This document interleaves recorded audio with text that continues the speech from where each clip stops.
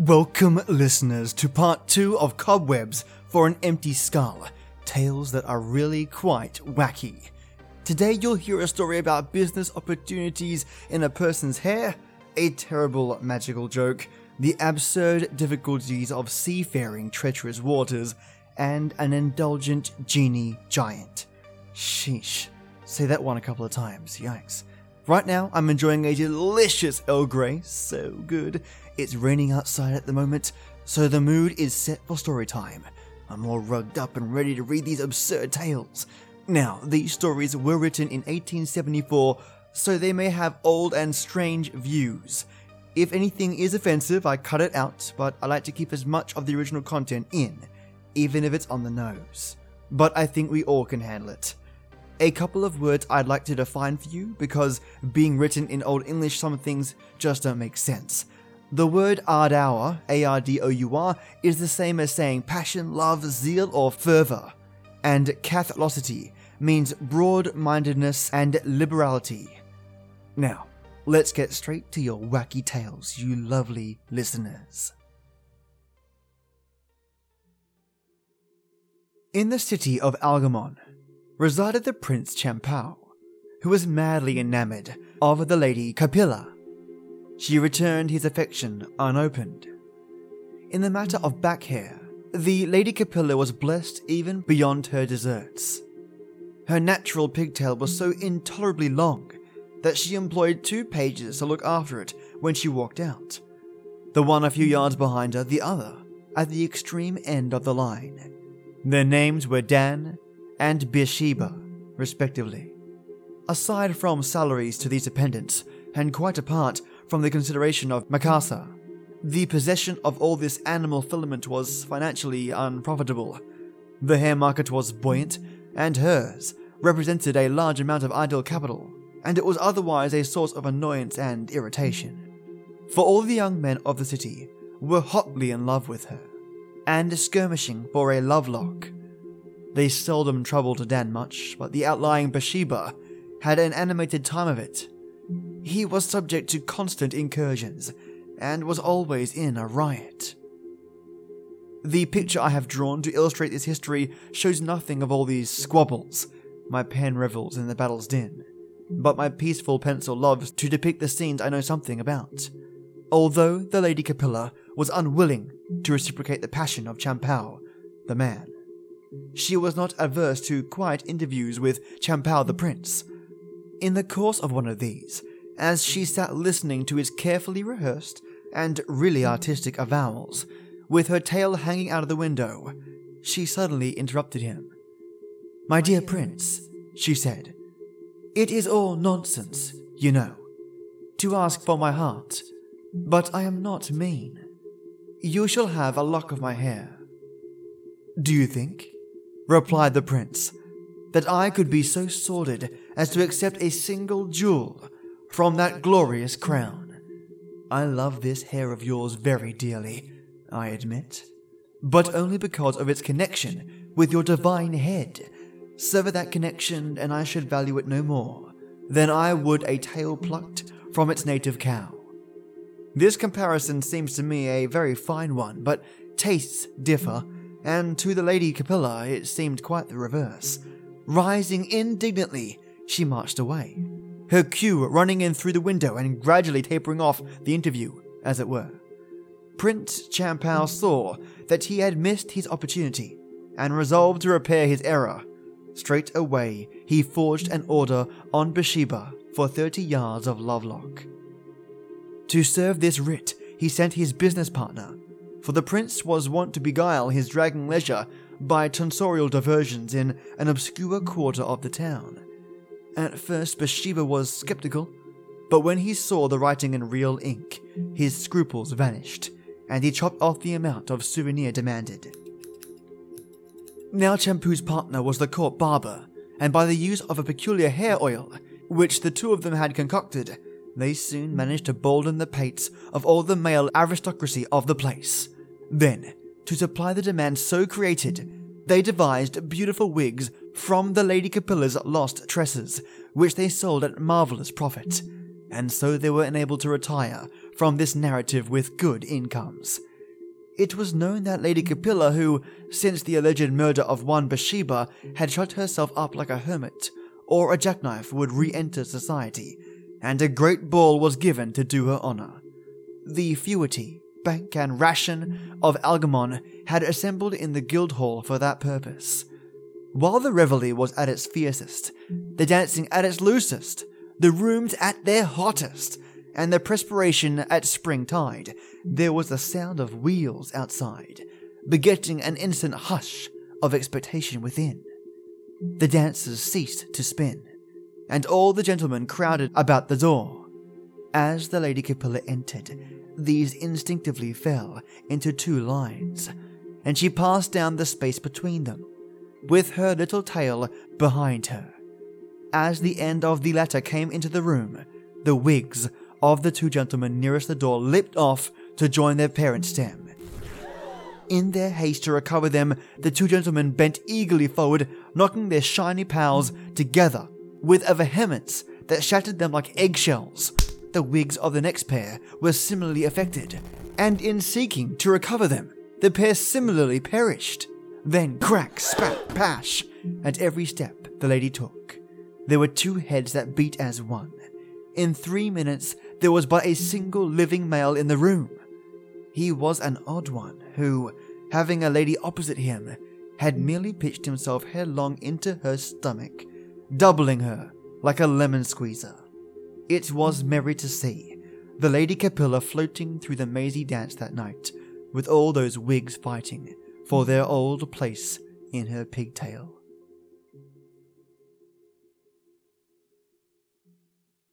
The Magician's Little Joke. About the middle of the 15th century, there dwelt in the Black Forest a pretty but unfashionable young maiden named Simperella Whiskey Blot. The first of these names was hers in Monopoly. The other she enjoyed in common with her father. Simperella was the most beautiful 15th century girl I ever saw. She had coloured eyes, a complexion, some hair, and two lips very nearly alike, which partially covered a lot of teeth. She was gifted with the complement of legs commonly worn at that period, supporting a body to which were loosely attached, in the manner of her country, as many arms as she had any use for, insomuch as she was not required to hold a baby. But all these charms were only so many objective points for the operations of the paternal cudgel, for this father of hers was a hard, unfeeling man, who had no bowels of compassion for his bludgeon. He would put it to work early, and keep it going all day, and when it was worn out with hard service, instead of rewarding it with steady employment, he would cruelly throw it aside, and get a fresh one. It is scarcely to be wondered at that a girl harried in this way should be driven to the insane expedient of falling in love. Near the neat mud cottage in which Simperella vegetated was a dense wood, extending for miles in various directions, according to the point from which it was viewed. By a method readily understood, it had been so arranged that it was the next easiest thing in the world to get into it, and the very easiest thing in the world to stay there. In the centre of this labyrinth was a castle of the early promiscuous order of architecture, an order which was until recently much employed in the construction of powder works, but is now entirely exploded. In this baronial hall lived an eligible single party, a giant so tall he used a stepladder to put on his hat, and could not put his hand into his pocket without kneeling. He lived entirely alone, and gave himself up to the practice of iniquity, devising prohibitory liquor laws, imposing the income tax, and drinking shilling claret. But seeing Simperella one day, he bent himself into the form of a horseshoe magnet to look into her eyes. Whether it was his magnetic attitude acting upon a young heart steeled by adversity, or his chivalric forbearance in not eating her, I know not. I only know that from that moment, she became riotously enamoured of him, and the reader may accept either the scientific or the popular explanation, according to the bent of his mind. She at once asked the giant in marriage, and obtained the consent of his parents by betraying her father into their hands, explaining to them, however, that he was not good to eat but might be drunk on the premises. The marriage proved a very happy one, but the household duties of the bride were extremely irksome. It fatigued her to dress the bevies for dinner. It nearly broke her back to black her lord's boots without any scaffolding. It took her all day to perform any kindly little office for him, but she bore it all uncomplainingly until one morning he asked her to part his black hair. Then the bent sapling of her spirit flew up and hit him in the face. She gathered up some French novels and retired to a lonely tower to breathe out her soul in unavailing regrets. One day she saw below her in the forest a deer gazelle, gladding her with his soft black eye. She leaned out of the window and said, "Scat!" The animal did not move. Then she waved her arms above the scribes and said, "Shoo!" This time he did not move as much as he did before. Simperella decided he must have a bill against her, so she closed her shutters, drew down the blind, and pinned the curtains together. A moment later, she opened them and peeped out. Then she went down to examine his collar, that she might order one like it. When the gazelle saw Simperella approach, he arose, and beckoning with his tail made off slowly into the wood. Then Simperella perceived this was a supernatural gazelle, a variety now extinct, but which then pervaded the Schwarzwald in considerable quantity, sent by some good magician who owed the giant a grudge to pilot her out of the forest. Nothing could exceed her joy at this discovery. She whistled a dirge, sang a Latin hymn, and preached a funeral discourse all in one breath. Such were the artless methods by which the full heart in the 15th century was compelled to express ingratitude for benefits. The advertising columns of the daily papers were not then open to the benefactor's pen. All would have been well, but for the fact that it was not. In following her deliverer, Simperella observed that his golden collar was inscribed with the mystic words, "Hands off." She tried hard to obey the injunction. She did her level best. No sooner had her fingers touched the slender chain depending from the magic collar that the poor animal's eyes emitted twin tears, which coursed silently but firmly down his nose, vacating it more in sorrow than in anger. Then he looked up reproachfully into her face. Those were his first tears. This was his last look. In 2 minutes by the watch, he was blind as a mole. There is but little more to tell. The giant ate himself to death. The castle mouldered and crumbled into pigpens. Empires rose and fell, kings ascended their thrones and got down again. Mountains grew grey, and rivers bald-headed. Suits in chancery were brought and decided, and those from the tailor were paid for. The ages came, like maiden aunts, uninvited, and lingered until they became a bore. And still, Simperella, with the magician's curse upon her, conducted her sightless guide through the interminable wilderness. To all others, the labyrinth had yielded up its clue. The hunter threaded its maze. The woodman plunged confidently into its innermost depths. The peasant child gathered ferns unscared in its sunless dells. But often the child abandoned his botany in terror. The woodman bolted for home, and the hunter's heart went down into his boots at the sight of a fair young spectre leading a blind phantom through the silent glades. I saw them there myself in 1860, while I was gunning. I shot them.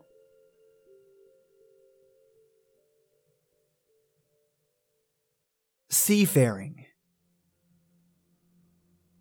My envious rivals have always sought to cast discredit upon the following tale by affirming that mere unadorned truth does not constitute a work of literary merit. Be it so, I care not what they call it. A rose with any other smell would be as sweet. In the autumn of 1868, I wanted to go from Sacramento, California, to San Francisco. I at once went to the railway office and bought a ticket, the clerk telling me that would take me there, but when I tried it, it wouldn't. Vainly, I laid it on the railway and sat down upon it. It would not move, and every few minutes an engine would come along and crowd me off the track. I never travelled by so badly managed a line.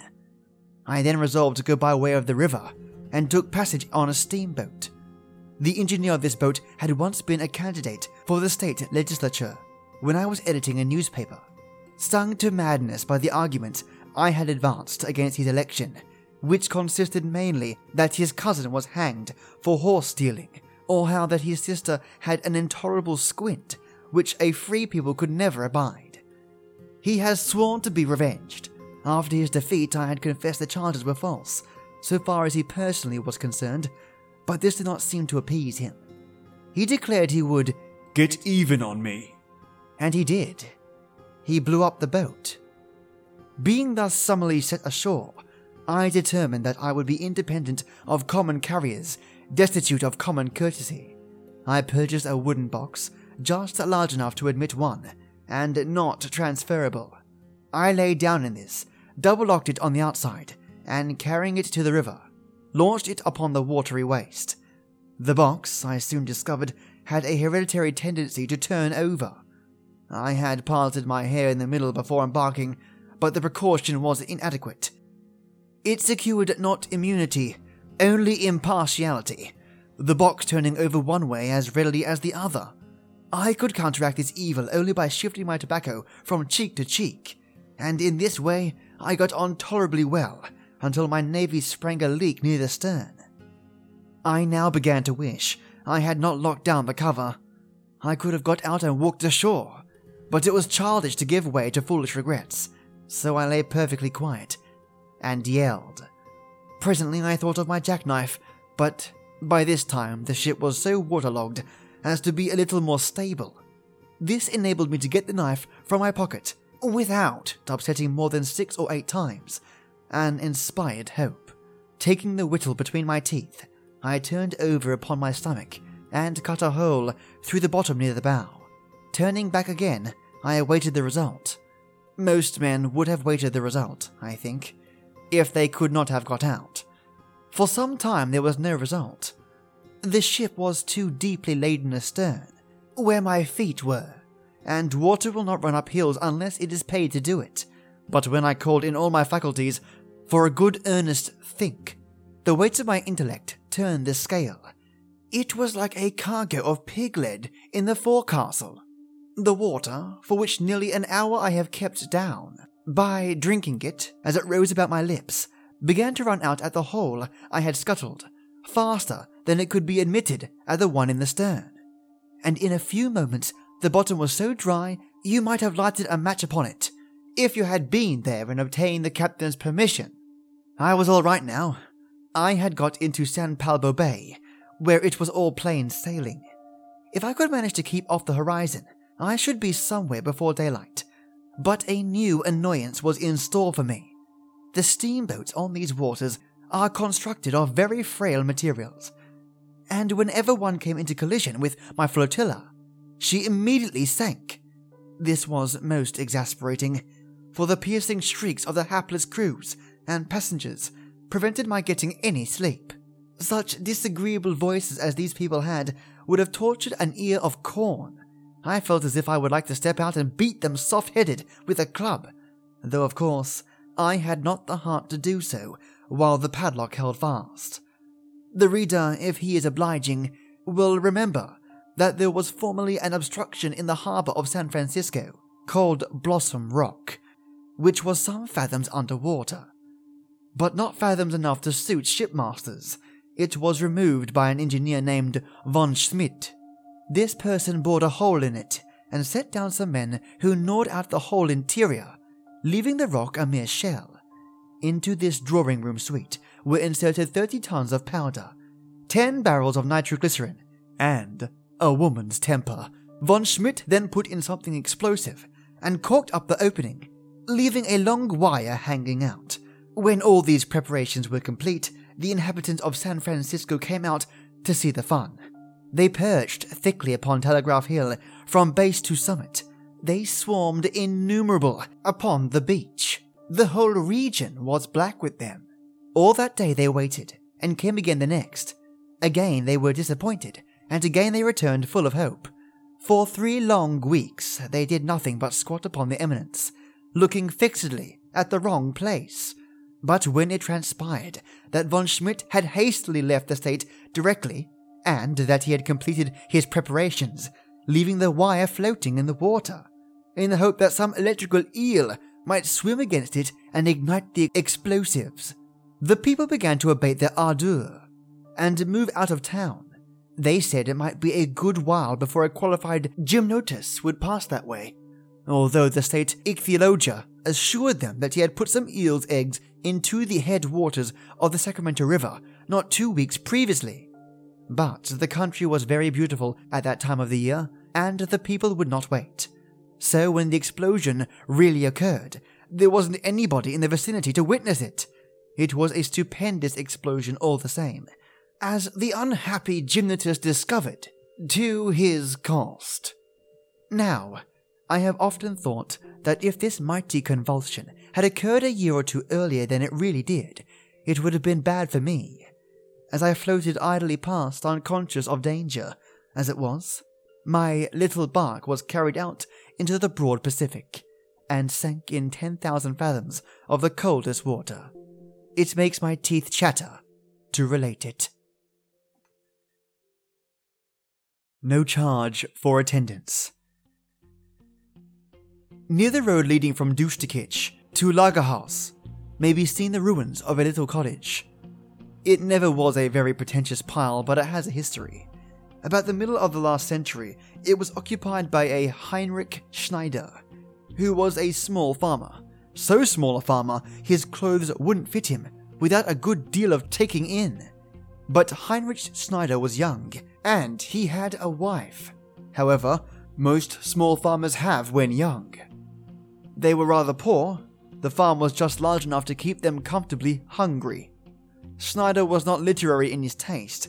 His sole reading was an old dog's-eared copy of the Arabian Nights done into German, and in that he read nothing but the story of Aladdin and his wonderful lamp. Of his 500th perusal of that, he conceived a brilliant idea. He would rub his lamp and corral a genie of his own. So he put a thick leather glove on his right hand and went to the cupboard to get out the lamp. He had no lamp, but this disappointment, which would have been instantly fatal to a more despondent man, was only an agreeable stimulus to him. He took out an old iron candle snuffer and went to work upon that. Now, iron is very hard. It requires more rubbing than any other metal. I once chaffed the genie out of an anvil, but I was quite weary before I got him all out. The slightest irritation of a leaden water pipe would have fetched the same genie out of it like a rat from its hole. But having planted all his poultry, sown his potatoes, and set out his wheat, Heinrich had the whole summer before him, and he was patient. He devoted all his time to compelling the attendance of the supernatural. When the autumn came and the good wife reaped the chickens, dug out the apples, plucked the pigs and other cereals, a wonderfully abundant harvest it was. Schneider's crops had flourished amazingly. That was because he did not worry them all summer with agricultural implements. One evening, when the produce had been stored, Heinrich sat at his fireside, operating upon his candle snuffer with the simple faith as in the early spring. Suddenly, there was a knock at the door, and the expected genie put in an appearance. His advent begot no little surprise in the good couple. He was a very substantial incarnation indeed of the supernatural, about 8 feet in length, extremely fat, thick-limbed, ill-favoured, and generally unpretty. He did not at first sight impress his new master any too favourably. However, he was given a stool at the fireside, and Heinrich plied him with multitudes of questions.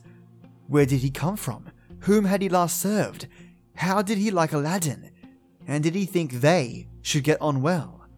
To all these queries of the genie returned evasive answers. He was Delphic to the verge of unintelligibility. He would only nod mysteriously, muttering beneath his breath in some unknown tongue, probably Arabic, in which, however, his master thought he could distinguish the words roast and boiled with significant frequency, This genie must have served at last in the capacity of a cook.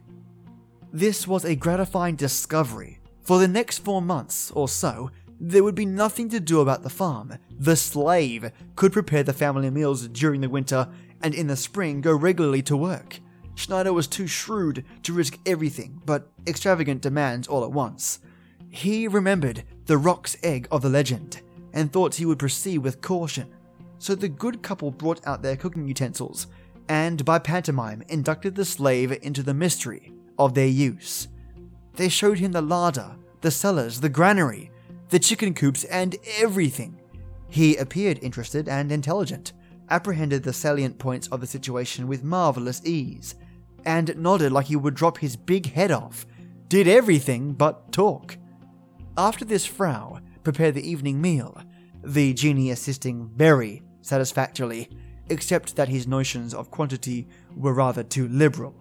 Perhaps this was natural in one accustomed to palaces and courts.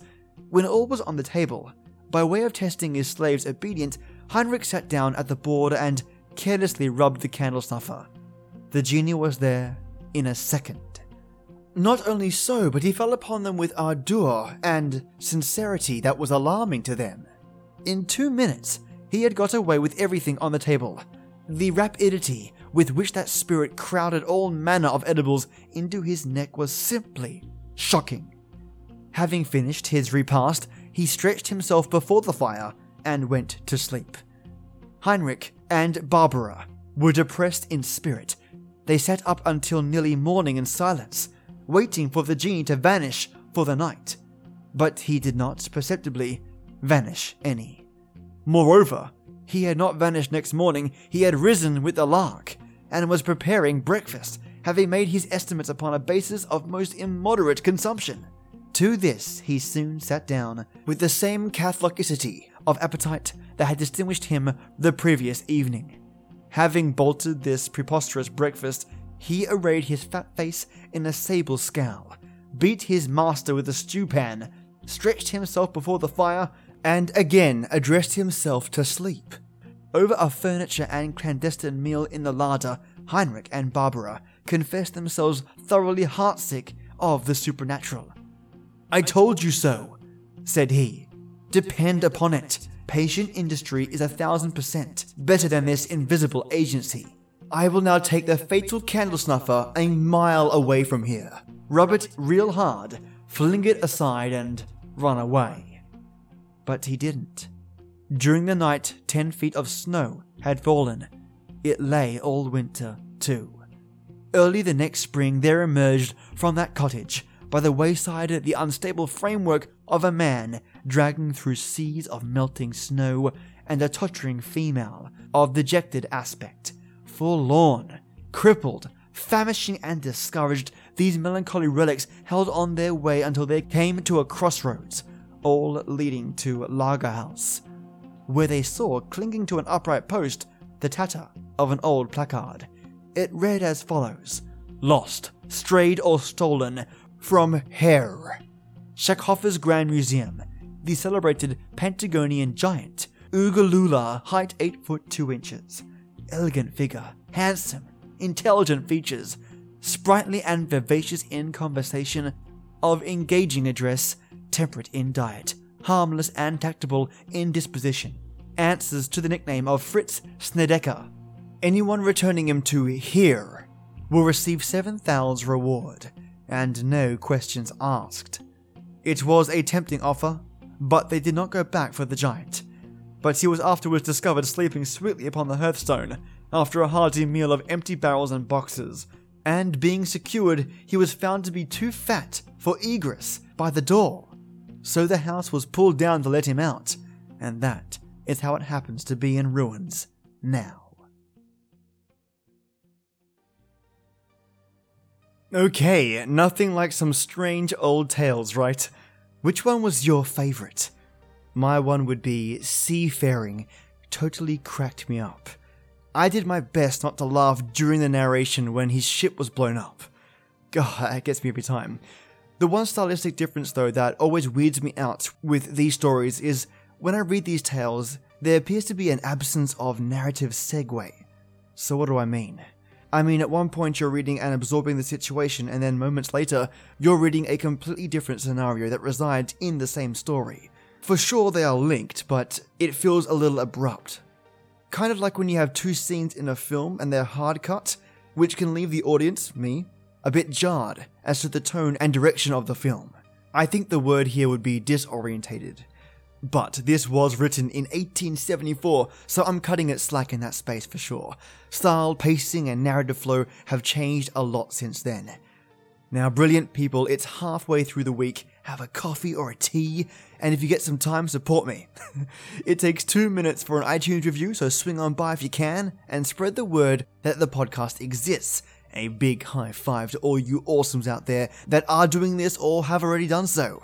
And if you're keen to show some love to the podcast by donating a couple of dollary dues per month, you can reach my Patreon at www.patreon.com/SFGT and go from there. Right now I have 4 Earl Grey enforcers and I'm over the moon, working up research and gathering stories for each member just for their episode. This Friday, folks, I'm doing a special one. Well, trying to gather the stories for it, that is. So stick with me then because it will be different. Have yourself a creepy night or wonderful day, and as always, till next we meet.